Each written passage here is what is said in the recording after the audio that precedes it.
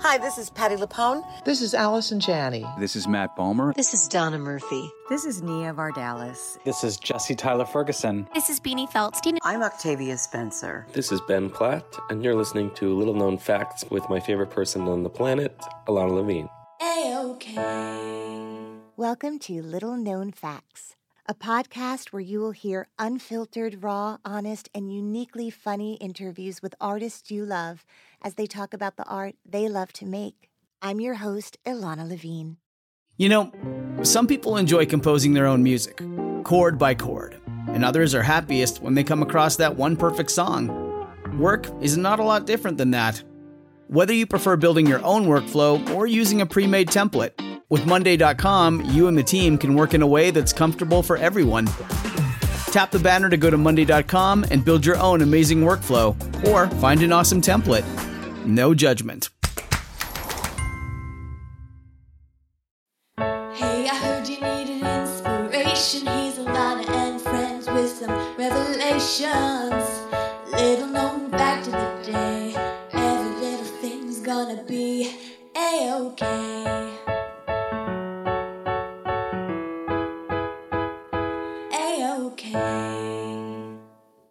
Little known fact about my guest today, when we had this conversation, he was Tony nominated.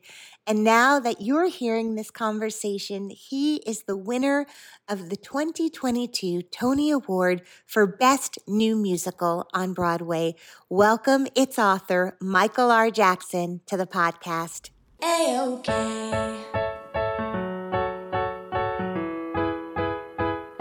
A-OK. Hey everyone, my guest today is the playwright, composer, lyricist Michael R. Jackson. His musical A Strange Loop is currently on Broadway and has garnered 11 Tony nominations. By the time we listen to this, many of those will be wins. A Strange Loop has already won the Pulitzer Prize for Drama, the New York Drama Critics Circle Award, the Lambda Literary Award. It has won all the awards. He is a graduate of the Tisch School of the Arts at NYU. I'm so honored to have Michael R. Jackson on the podcast today. Welcome, Michael. Hi, Alana. Thank you for having me. I am so lucky because I listened and listen because I just saw the show again to the cast recording of your musical every day. It's just become one of those shows that I listen to on the daily. What do you listen to? Do you listen to musicals? What music do you have in your ears when I'm listening to your show? Well, these days, I go for like these long walks near my apartment, and I'm finding that these, like in this particular moment, I'm doing a lot of Carly Simon. Her 1985 album Spoiled Girl is so good. And then, but also I have like a greatest hits, and I don't know. I'm in a Carly Simon phase for the moment. Well, I feel like you have been very forthcoming both in your interviews and in your musical A Strange Loop about certain female vocalists and artists who have been really influential on you. And before we get into your musical, which really is the best musical, it just is the best musical.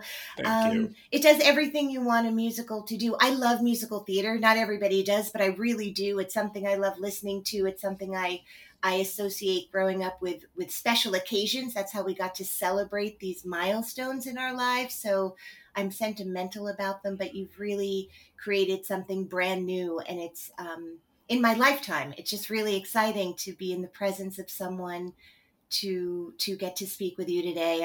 I'm emotional and honored to get to be with you. I want to go back before we get into your show, your Pulitzer Prize winning show. Can you tell me about growing up? Like, where did you grow up? Who was in your house? What were you doing? Yeah, I'm from Detroit, Michigan originally. I grew up with two parents. And an older brother who's who's 4.5 years older than me. I always sort of describe my childhood as kind of a very ordinary, kind of middle class life is how I describe it. I was, We went to church every Sunday. We were very involved in church stuff. I was also very involved in the arts, like dance classes and acting classes, or not acting classes, but like acting. I was in a child actor group or theater company. I was writing, like I was taking piano lessons. I was in an all city chorus. Like I was very busy kid. And so my childhood was, for all intents and purposes, pretty normal. What did your parents do professionally? My father was a police officer and later a police lieutenant for the Detroit Police Department. And then he retired after 27 years. And then he became a private security consultant at General Motors. And then my mother worked for General Motors as in the finance department in different capacities. And were you close with your brother growing up? I wouldn't say that we were close. I think that like for a long time, like our age difference always made us a little bit have animosity toward each other. Uh-huh. But because we also were just very different. But as we've gotten older, I think we're, again, I wouldn't say close is the right word, but we love each other. Yeah. Well, it sounds like family. So I grew up in New Jersey. So getting to Manhattan, I just drove over the George Washington Bridge. It was not a big deal to come here. But when you're from the Midwest or other places, there's this idea about New York City. Had you did you get to come to New York before you came to college? When did you visit? How did you know this is a place that you wanted to come in your adult life? I probably thought about New York just because I saw it on television and in movies. Yeah. I didn't come here until I was 17. I went on an exchange program trip to Israel when I was 17, and part of our orientation was here. And so that was the first time I'd ever been to New York. And when I saw it, I was like, oh my gosh, like the hustle and the bustle of it really, really attracted me. And I had already decided that I wanted to go to Columbia when so when I was applying for colleges, I applied to Columbia, and then I applied to NYU as an afterthought. And then for my spring break trip, I went to go visit my friends in Columbia, and then I called my parents and they read me my Columbia rejection letter. But I was devastated. But then they read me listen, Michael, the letter, you're away. The letter has arrived. Do you want us to read it to you? Like, how does that go down? Yeah. So I called them and they said, oh, you got like something in the mail came from Columbia. And so I said, open it and read it to me. And they read, we're sorry to inform you that you have not been accepted for admittance into the 1999 class at Columbia or something like that along those lines. And I was like devastated. But then they said, well, a letter came from NYU and they said, we're happy to inform you that you've been admitted into, the Tisch School of the Arts, dramatic writing program, which I had forgotten I even applied to. Where are you like at a phone booth? Like where? No, I was in a Columbia dorm with my friends who were there.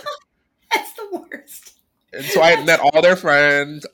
They'd show me all around the campus. I was like fully thinking like I was gonna be on the quad, with my white friends, and it was gonna be like living the life of Riley. That's what I thought at the time. Oh man, that's an awful day. And it is all worked out, but my heart breaks. I can only imagine. It was an awful day, but the NYU piece of it actually was kind of interesting because I was like, oh, right, I applied to this school. Yeah. So I then called NYU and scheduled a tour, and I went down and I walked around and I was like, oh, there's no campus, but it's New York. And and then I was like, I have to convince my parents to let me come here, which is what I did. Well, we buried the lead a little bit. Just tell me a little bit about the Israel part. Like, why was that where you were going? Was that through your church? Like, what was that piece of it? It was just one of the vice principals at my high school. I went to one of the sort of prominent high schools in Detroit called Cass Tech. And one of the vice principals there was this guy named Gene Sperling, who was connected to this program called the American Israel Friendship League Student Ambassador Program. And they were offering free trips to American students who just wanted to go. And I was like, a free trip? I'll go anywhere, you know? And so, and nobody, and also, it was a program that I think that was usually very competitive, but in my high school, like literally only 2 other people wanted to go, so we all got to go. We didn't have to do any sort of competing or anything. They just said, you're the only 3 who express interest, you get to go. And it was like all paid for. It was great. So you had a good time. Have you been back since? I have not. Have you traveled a fair amount outside of the U.S.? I haven't. Like the last time I was out of the country, really. Well, I went to Turks and Caicos last December, but prior to that, last time I was out of the country, it was Israel in 1998. Okay. I'm going to Greece in a couple of weeks, though. So that'll be fun. Yeah. So this show, first of all, can we tell people that you're not feeling well and why, or would you rather us not include that in the episode? We can tell people. Okay, so Michael sounds a little bit nasal, although right. I'm a big fan of nasal, and because he has COVID. That's right. Yes.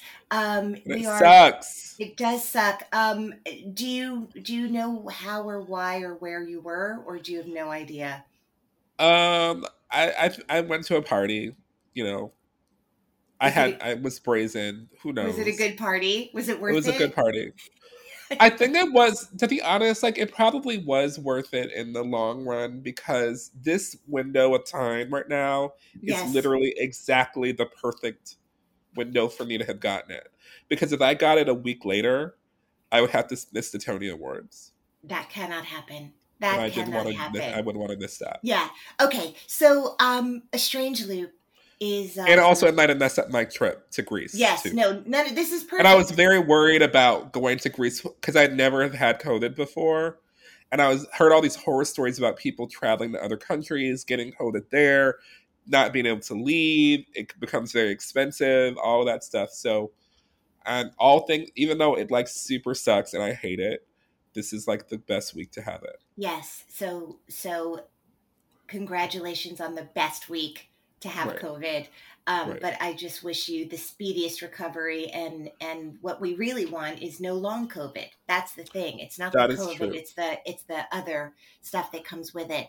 I want to know sort of how it's been feeling to have your show, A Strange Loop, on Broadway, and what the experience has been for someone who really wrote a show, it sounds to me, without any real expectations except to write the show authentically and honestly. Where did you think it would land?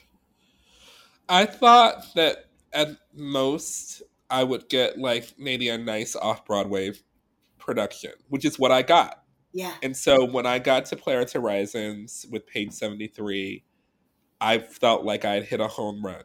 Is that a production company, Page 73? Yeah, Page 73 is one of our sort of co-producers on the off-Broadway production that helped us produce the show with Playwrights Horizons.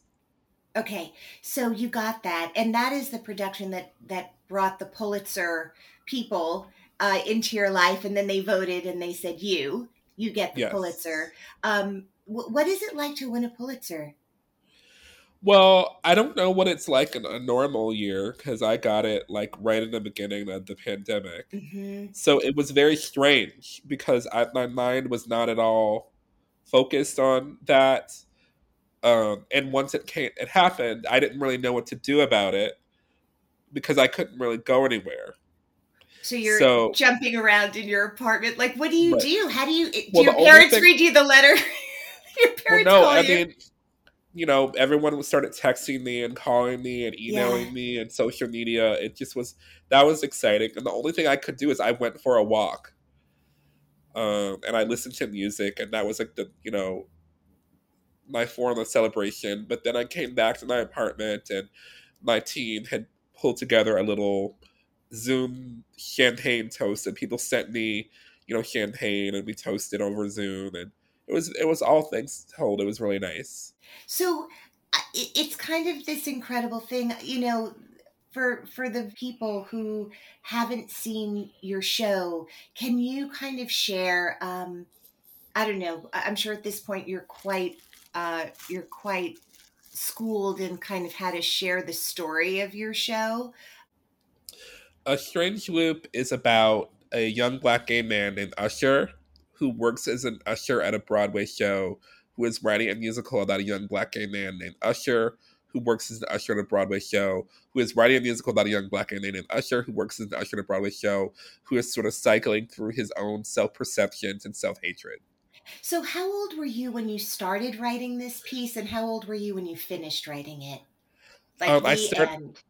Oh yeah, I started writing A Strange Loop when I was about 23 years old. And to get to Broadway, you know, when we froze on Broadway, as of then, I'm 41. Okay.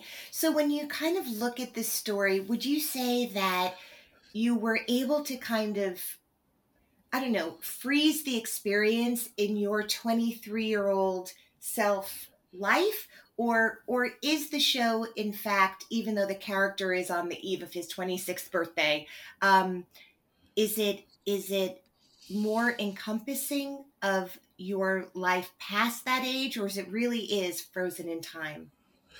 Well, it's interesting because when I first started writing what would become the show, the character was younger than what he would be. Mm-hmm. Or I was younger than what the character would be. Mm-hmm. But then once I sort of figured out what the kind of structure of the piece was, the character was sort of frozen at 25 going on 26. But obviously because I was writing over such a long period of time, all of that time was being compressed into that character. So there's like references, there's points of view, things that have changed, you know, some things have not changed, some things that have changed in terms of the character's sort of soup over time. There's also things in the character that are drawn from, you know, from when I was younger than 23. Right. So to me, and A Strange Loop is all about reference points. Right. And so I feel like the character, so yes, even though like I've gotten older, the character is still, has ultimately ended up just being a kind of a repository for a lot of reference points that make up who he is. When you see the show on Broadway, you know, you've described this as being non-autobiographical, but self-referential in terms of the personal, really incredibly personal nature of this musical.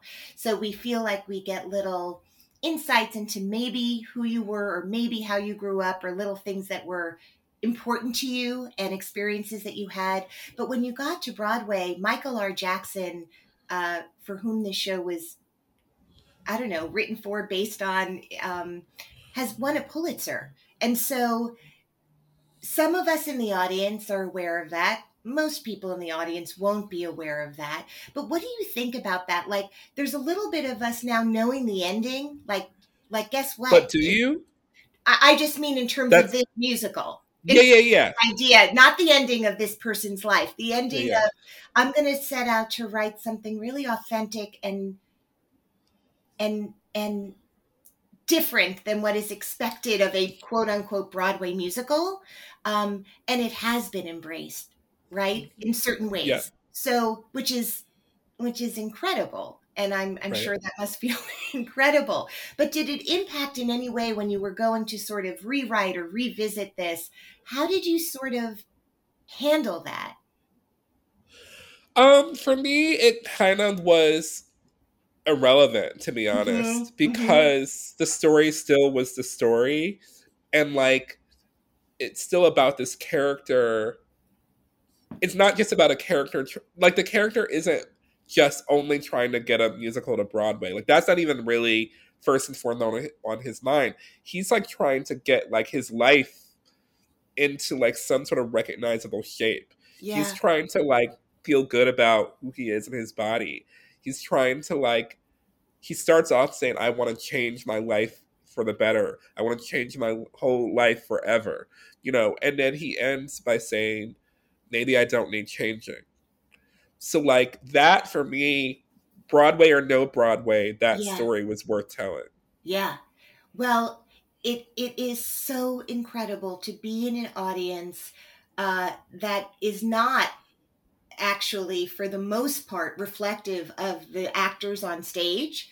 It is not an audience filled necessarily with people who externally are having the same experience as Usher or the people. And I just found it unbelievable to see collectively what the experience is. Like you have created, and this is why we go to the theater, right? To sit with a stranger on either side of us, or at least one side, in case you brought a friend, and have this collective, unifying, emotional, cathartic, inspirational, aspirational.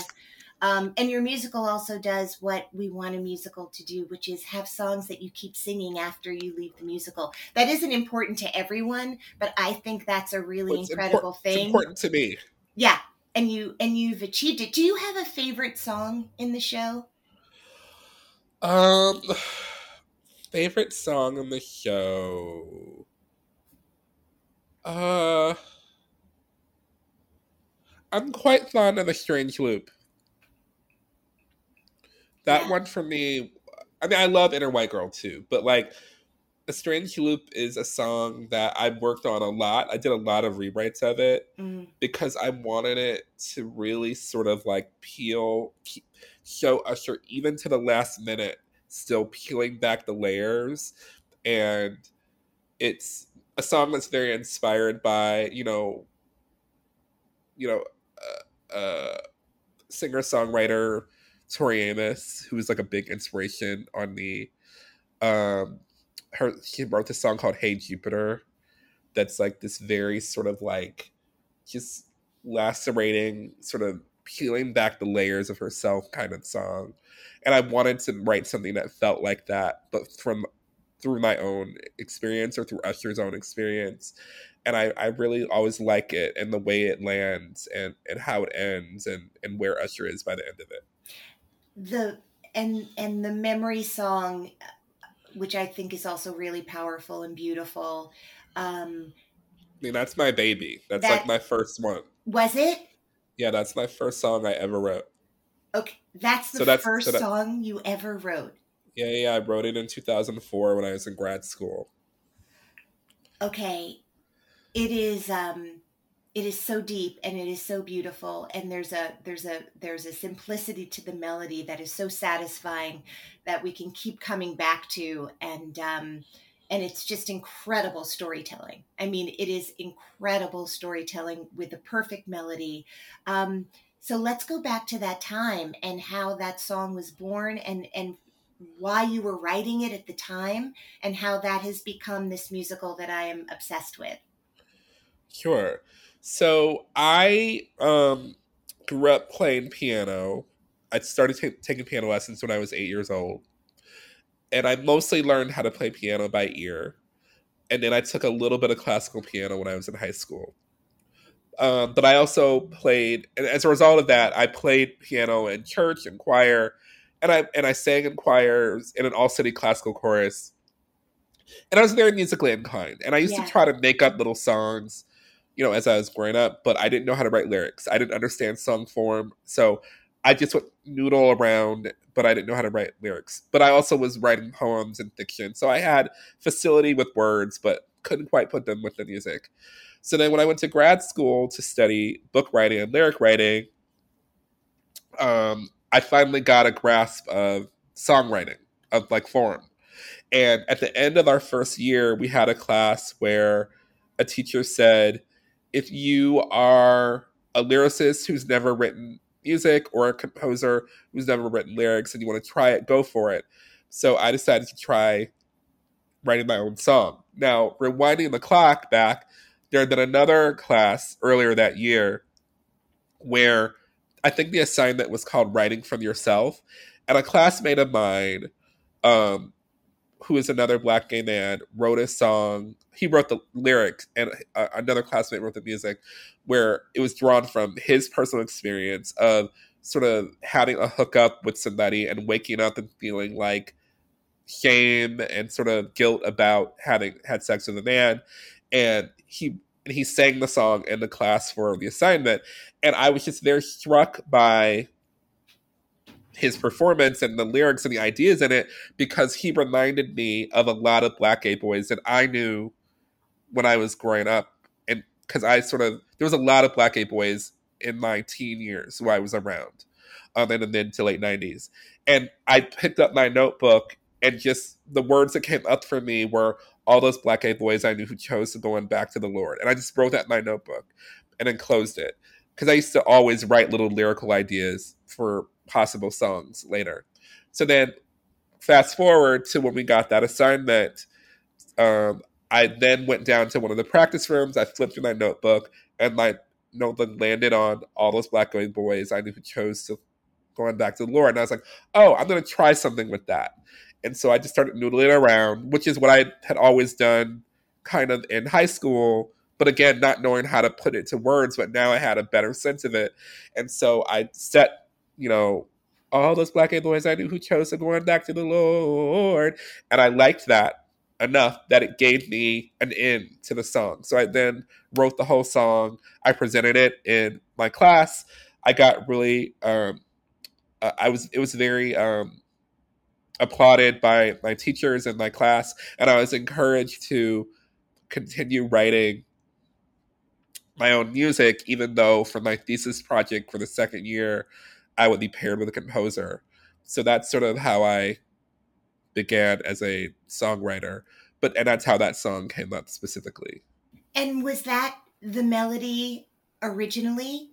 Yeah, I mean, everything about there were some different lyrics back in the day, but the music has always been the same.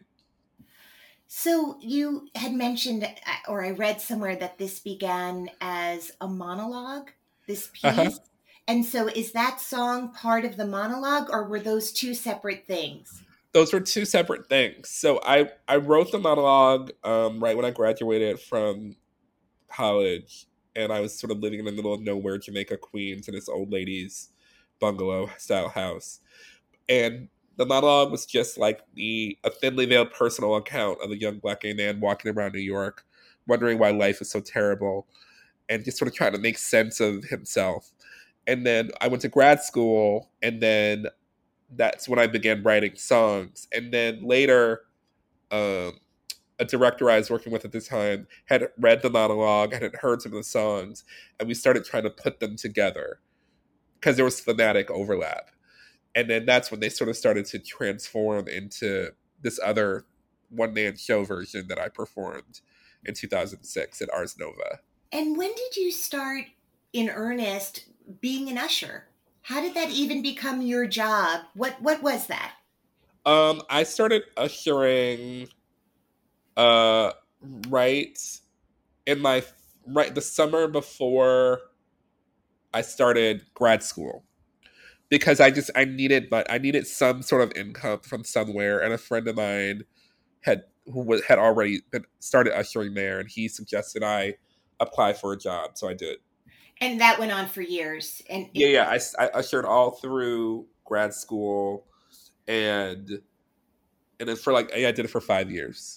And could you, once you were out of school, could you support yourself? I mean, I know you were living in a lady's bungalow in Queens. Well, I also moved out of there, but... Okay.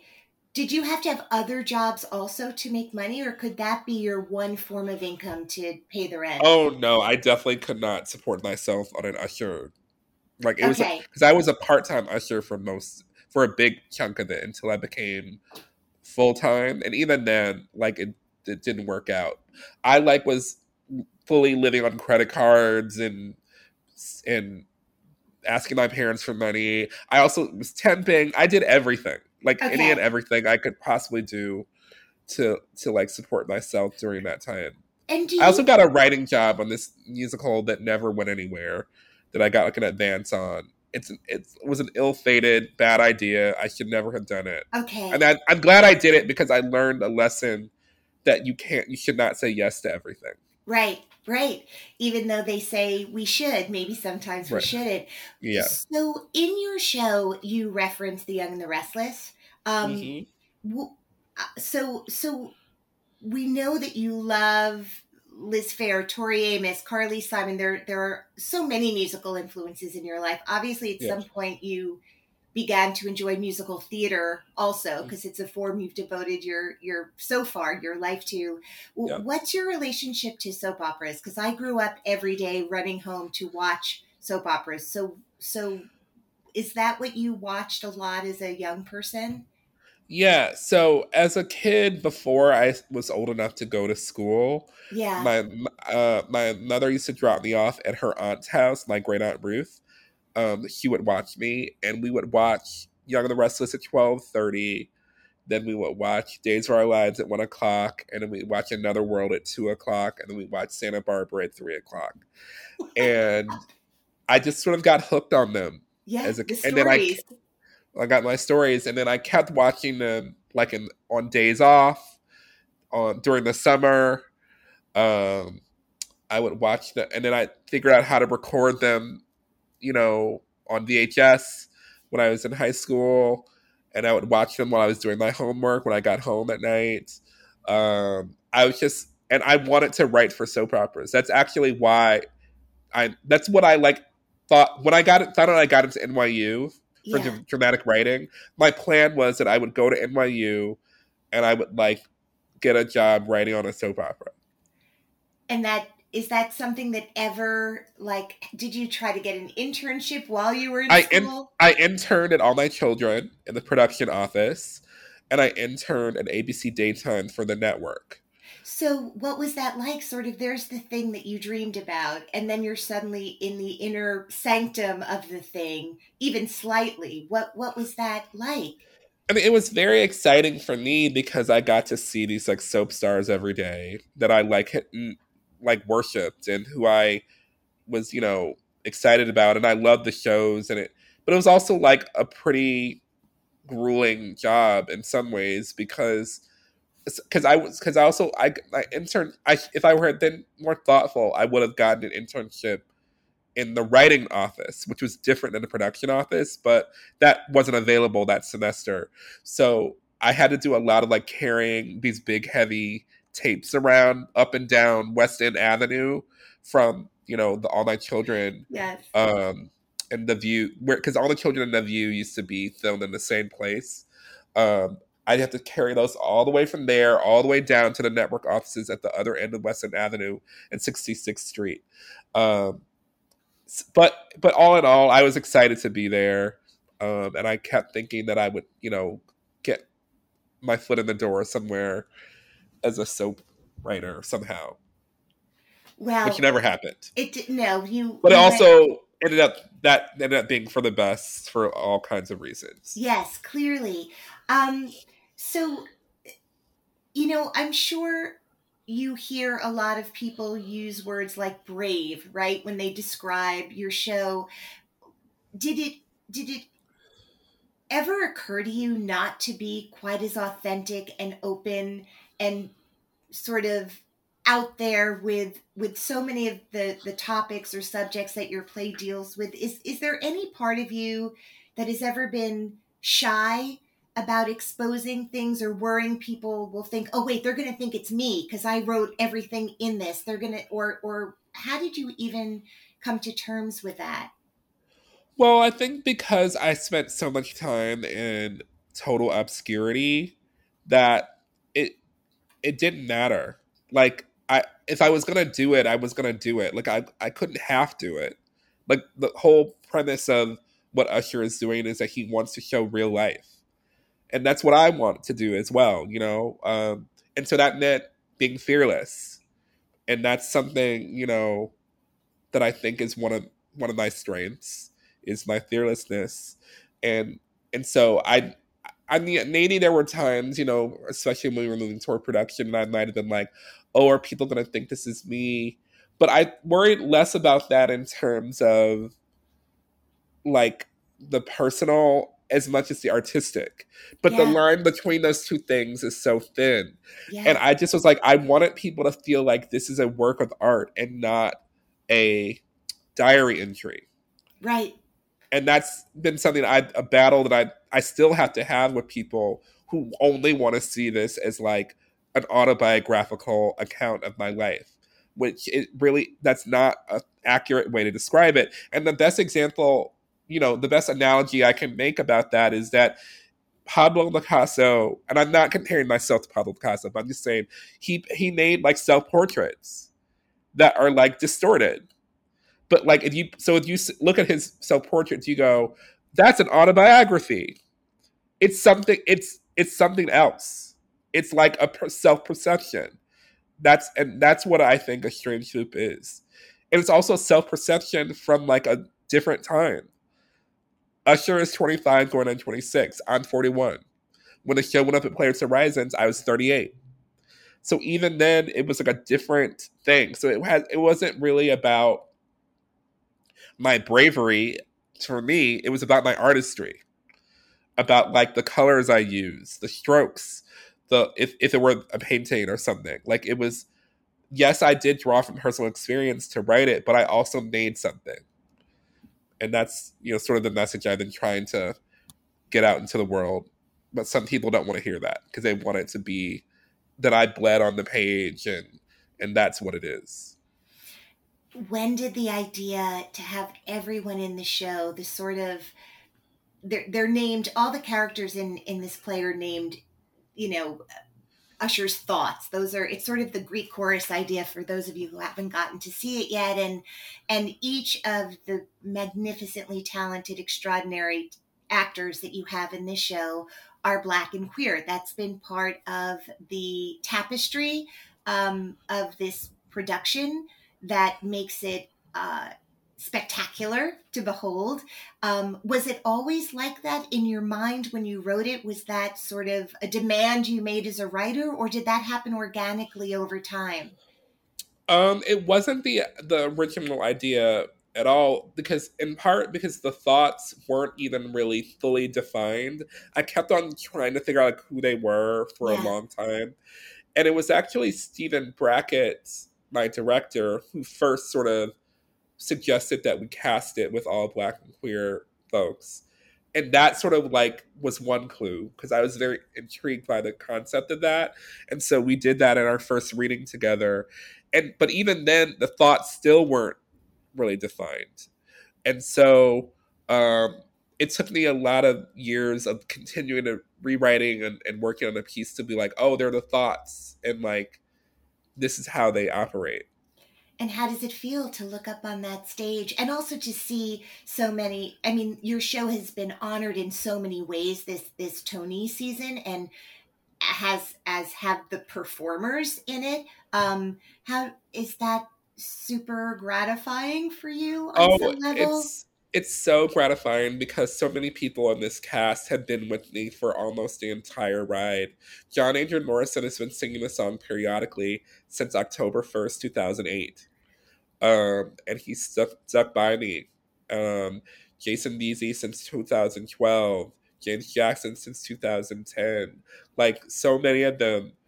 And for them to finally get the recognition for me has been incredible. Elle Morgan, my God, like, she's fantastic. And she's been so kind of like under the radar for so long that I'm so excited to see her be celebrated. Do you feel like you have a community, your community? I do. I mean, I think that it's the theatrical community at large, but I also think it's my Strange Loop family in particular, like the people around me, like my director, Stephen Brackett, my choreographer, Raja Feather Kelly, my music director, Rona Siddiqui, my orchestrator, Charlie Rosen, lighting designer, Jen Shriver, Arnolfo Maldonado, the set designer, Montana Levy Blanco, our costume designer. So many people who are like part of my tribe, I feel. And so I'm really grateful to have a theatrical family of people who I can turn to. You mentioned before we started recording that you are working on something else now. What is in your head right now as we chat? What are you going to go back to writing when we finish today? My next musical is a show called White Girl in Danger, and it's drawn from my love of Lifetime movies and soap operas, because I never got to be the soap opera writer. And it's basically about a Black soap opera character who wants to be in a white storyline. and what happens when the writer of her universe grants her wish. And is this something that you're collaborating on with other people, or is this just you? This is just me. I mean, I'm certainly collaborating with like a whole team of people because it's a very complex, crazy show. But I'm writing the book music and lyrics to that as well. And so, do you start with lyrics or do you start with music generally when you write? It tends to be they come together in like the form of like a hook or a verse or a chorus or something like that. And are you like, are you someone who has to write, like, I write from this time to this time every day, I need this on my desk, like, sort of, what's your process for creativity? It sort of depends on any deadline that I have, and that will really dictate it. Like, although I will say that I used to be like a night writer, and now I'm much more of the daytime writer. I think just because I've gotten older, and I just have to go to bed at a certain point. I can't like stay up all night writing the way I used to. Yeah. I just have to touch upon this because so much of the show is about this person, and what is so beautiful is about this person who both is so loved, deeply, deeply loved by his family.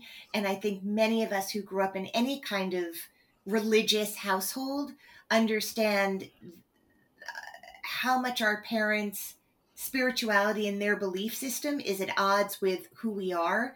The amount of love in your play it's just so beautiful because it really judges no one, right? It comes from such a pure place of love. So thank you for that. I mean, it's such a beautiful thing to see, right? Like the gray areas of all of this stuff.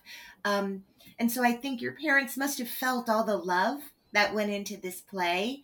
But are these conversations you guys had not on stage, but in your own life? I mean, I've certainly gone on my own journey with my parents in my life, but the show is like a different thing because, you know, my parents had never seen anything that I had written, like ever, until Playwrights Horizons. And when they saw it, they I think they finally understood what I was doing in New York all these years. And how talented you are. And how and they were so proud and so excited, and they like were so impressed by just everything that went into it. And I can't say that they understand everything about the show, but right. It doesn't matter. Like they just like see that I'm doing something that makes me very happy, and they know how hard it was and how many years I struggled and how many phone calls where they would be like, did this pan out? Did that pan out? And I'm like, no, that fell through. This didn't, I'm still waiting on this. I'm still waiting to hear from that producer or that or whatever. And so for the show to then be as celebrated as it has been up until this point for them has been like the pride of their lives. Like they now are fully invested in everything that I do, and in my career and in my work, and they want everybody to love it. And so it's so anything else about like, you know, accepting Usher's gayness or my gayness, or it's so irrelevant at this point because we have gone through our own cycle of that, and it's not really about the play at this point. But how amazing, like for you as a human, like forgetting everything else to have that kind of, I don't know, peace. That's right. Yeah, like that's just so extraordinary. Before I let you go, is there a little known fact that you can share about Michael R. Jackson? A little known fact. A little known fact about me is that I met both Rosa Parks and Ben Carson when I was 11 and 12 years old. I met Ben Carson at a spelling bee, like an all-city spelling bee thing where I was the runner-up. And I got to go and like, you know, I guess in case the winner at my school couldn't do it and I would step in. I don't know, but I was there and I met him. You could have an as All like About Eve moment at the spelling bee if you wanted, right? And then I met Rosa Parks because I had been in the school play about the civil rights era where I played Martin Luther King. And then we went to, and the people who were directing it were connected to her to something. And we got to go to like a breakfast luncheon or something. And she was there and I got to like shake her hand. And it was like a really surreal kind of experience. I just have to ask you one more thing. You know, your name is Michael Jackson, right? And I wonder, and there's an R in the middle there. What is the R for? Oh, the R stands for Ramon. Okay. Was that a thing growing up, having that name? I mean, it certainly was always a conversation piece. And nobody ever forgets my name. So it definitely was a thing. Because, like, wherever I go, Michael Jackson's ghost haunts me, and growing up, certainly the various controversies around him followed me as a child, so that was annoying. But it's just part was of what it who was. You are. Yeah, yeah, it's part of your story. Michael R. Jackson, I am just over the moon that I got to talk with you today. I wish you such a speedy recovery, and thank you. I will just look forward to the next thing. I just can't wait to see all the things. Feel well, and thank you for being on the podcast. Thank you. A-okay. One more thing. I keep getting emails asking how to donate to the podcast. First of all, thank you in advance. You are the kindest humans. Just go to littleknownfactspodcast.com/donations. That is where you donate. Thank you from the bottom of my heart. Clouds can make the wind blow, bugs can make the grass grow. So, there you go. These are little known facts that now you know. This episode of Little Known Facts was edited by Nicholas Clark. We record in New York City. The Little Known Facts social media intern is Sophia Rosenbaum. The Little Known Facts theme song was written and recorded and sung by Georgia Famusa with backup vocals by Caleb Famusa. Thank you.